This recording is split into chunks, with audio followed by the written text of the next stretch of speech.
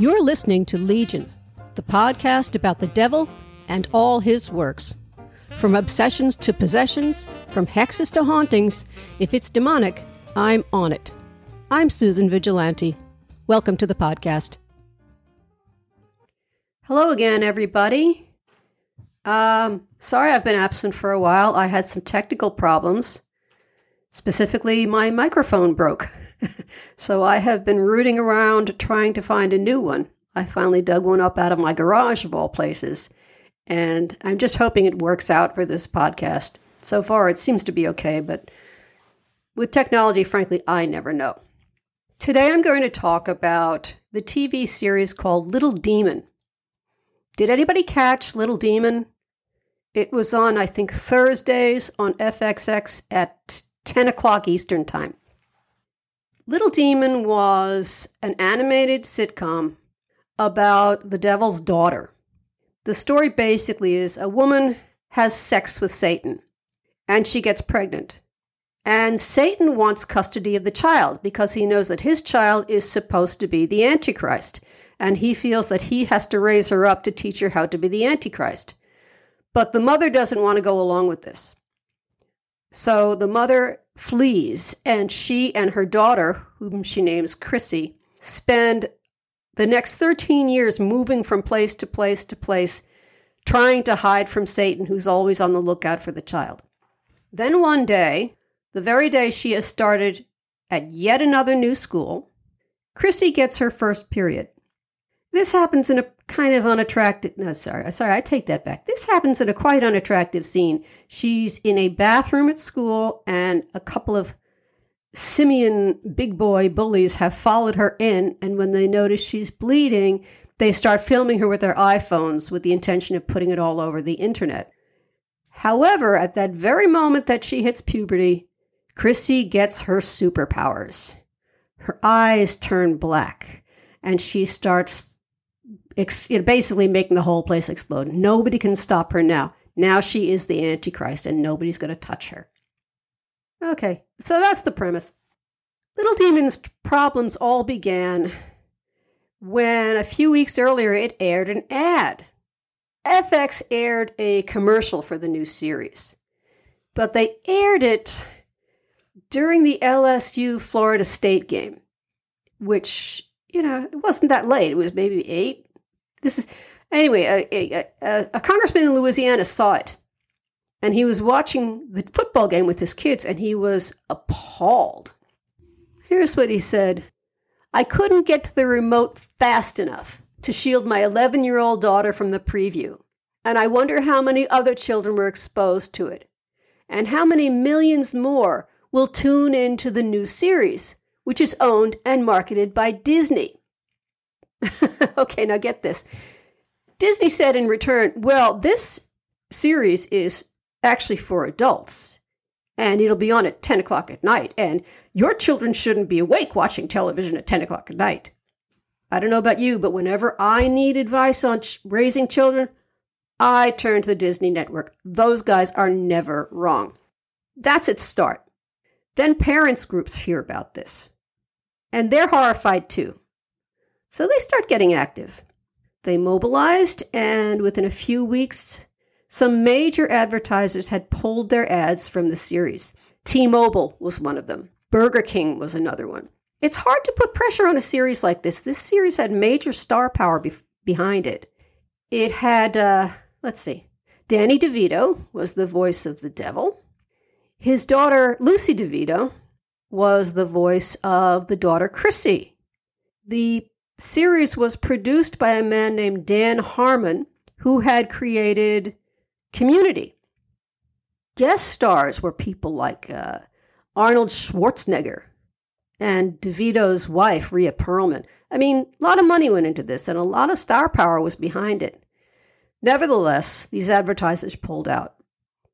Now, I was going to do a podcast about this series, but I watched the first episode. And to be honest with you, there's a lot I don't get about tastes in television. I think gross stuff is just gross. I don't think it's cool or anything. I think it's just gross. I think foul language is just foul. It's not cool or anything. It's just foul. And I think misogyny is disgusting. And there's just so much misogyny in all this stuff. Personally, I think anybody who makes up jokes, all right, let me put it this way. The fact this girl gets her period and it's turned into this scene where these guys are laughing at her. I'm not exactly sure who wrote the first episode, but my feeling is, there's a machine that can mimic, that if attached to somebody's abdomen, it can actually cause the body to mimic the feelings of childbirth. If you go online, you can see videos of guys saying, oh yeah, I can take this. And then someone puts these electrodes on him and suddenly he's screaming for mercy. Well, there's a machine like that for menstrual pain too. My personal feeling is any man, any writer can write all the jokes he wants about menstruation if he submits to that machine first. When he's past that, we'll see what he has to say. But that's just me. Well, I wasn't going to podcast about this. Especially after I read the reviews, the television critics' reviews of the first episode. Let me see if I can find some of those reviews here. Where are we? Let's see, the Variety. Quote, the biggest selling point of the series is its potential. The Hollywood Reporter, Little Demon has everything it needs to be a winner. It just has to find its own path. RogerEbert.com. Little Demon struggles to fulfill its potential, but there's so much potential in this show. Is anybody getting the same feeling I am? I have moved around a lot in my life. I've done a lot of house hunting, and if there's one thing I know, it's watch out for the word potential. If a realtor tells you, I'd like to show you a house that has great potential, if I were you, I would run like a mad thief. Because I have learned that what potential means in plain English is this house is a total wreck. But if you drive a dump truck full of money up to it and pour it all into this hole, you might be able to turn it into something livable, maybe even pleasant. But it's going to take at least that dump truck. In fact, don't look at it unless you've won the lottery lately. That is what potential means. It means something is a mess and needs tons and tons of work. In pretty short order, it became clear that FX, owned by Disney, had a major disaster on its hands. Now, people in the film world or the television world tend not to jump into things blindly. They tend to do a lot of research. They tend to make sure everything is in place. They don't want to throw money down a hole. So I asked myself, how could this have happened?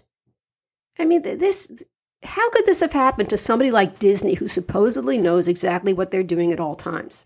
So I decided to look into the producers of the show. There's a bunch of executive producers on every TV show. In this case, it was mostly the actors. Danny DeVito is one. His daughter Lucy is one. The woman who voices Chrissy's mother is one. And then I looked up the other producers. Well, it turned out that the producer of the show, the one who actually counted, the boss, is a man named Dan Harmon. Dan Harmon has some good work to his credit. He created the series Community, for example. He worked a lot on a TV show, another animated show called Big Mouth. Another ugly animation. People are ugly, lots of swearing, lots of vulgarity, but kids watch it, I guess. But then there was a little bit more. In 2018, when Mr. Harmon was at a Comic-Con, it came out that in 2009, he had produced a short clip for a series called Daryl. He produced the first episode of Daryl, and Daryl was very short. We're talking 5 to 10 minutes on some independent station. Well, in this episode, Mr. Harmon rubs his genitalia on a baby doll and presumably fantasizes about doing the same thing to a real-life baby. He made that in 2009. In 2018, when it came out at Comic-Con, he was very embarrassed. Now, let me tell you something else. It takes a lot to embarrass anybody at Comic-Con. I mean, these are the people who go around dressed in all kinds of outrageous costumes. You can't embarrass these people too easily. But at least Mr. Harmon had the grace to say, I really feel bad about that. It was at a different time in my life. On the other hand, you think, why would a guy who made a film about raping babies want to work on a series about Satan? I mean, what could possibly be the connection there? Well, I sure would not have seen that coming if I were the people who made the decisions at Disney. Nuh-uh. Anyway, my prediction was correct. The show was canceled. Its 8th episode was its last episode, and you won't find it on Thursday evenings at 10 Eastern Time anymore. I really wish I knew how much money was lost making this appalling thing. I mean, Danny DeVito actually said in an interview, you know what, from our series, you're going to find out that Satan is really a nice guy. Danny, he's not a nice guy. Newsflash. In general, I think it's not such a great idea to try to do a TV comedy series based on the devil. Or even worse, a variety show. Back in the 70s, Italian TV had a show called Strix. It was a variety show, and it was supposedly hosted by the devil. It opened with this huge fanfare. It's 1978. You come home, you just fought your way through the appalling traffic in Rome. You want to relax. You plop down on your couch and you think, I want to watch something cool. I need a glass of wine. I'm going to chill out. And you turn on your TV and there's this thing in your face saying, ladies and gentlemen, the devil. It was a musical variety show, and it was set in this kind of disco version of hell. I mean, a disco hell. If you don't like disco, imagine what a disco hell is like. And there's, fog rolling across the stage from God knows how many pounds of dry ice. And there's this kind of parade of the performers who are going to entertain you that evening. I watched as much as I could find online of an episode of Strix. It started with classic 70s disco music. Think the theme from The Love Boat. A dance number featured men wearing red tights with masks and long black tails, of course. You got to have tails. The guys in the tights take turns groping these mostly naked women. And a dozen or so actors who are dressed up like harlequins writhe for the cameras as the fog flows over the stage. It's not all dance numbers, no. There are some singers, some regular singers. They have names like Sexy Strix, Subliminal Strix, Stereo Strix. Are you getting that Spice Girls feeling? And they sing for the cameras, while more, guys in tights and with goblin masks ogle them. One chanteuse, dressed in black sequins, sings while she's tied to a stake, and fake flames seem to flicker at her feet. For the most part, Strix was not easy on the eyes. It's a little tough to watch, actually. The colors are horrible. The special effects are, it's 1978. They don't have special effects, really. And there are just so many times a guy in a harlequin suit wagging his tail lasciviously at the camera can hold your interest. I mean, it does start to get a little dull after a while. Strix was the brainchild of Enzo Trapani. He was a TV producer who claimed that the idea for the show came to him late one night when he got a strange phone call. A man was calling to complain that there wasn't a single show on national TV about him. So Mr. Trapani said, well, who are you? And the voice said, I am the devil. That's one of Trapani's version about how he got the idea. The other one involved him eating salami and figs and having the idea after that. Now, you might say this is harmless, silly fun.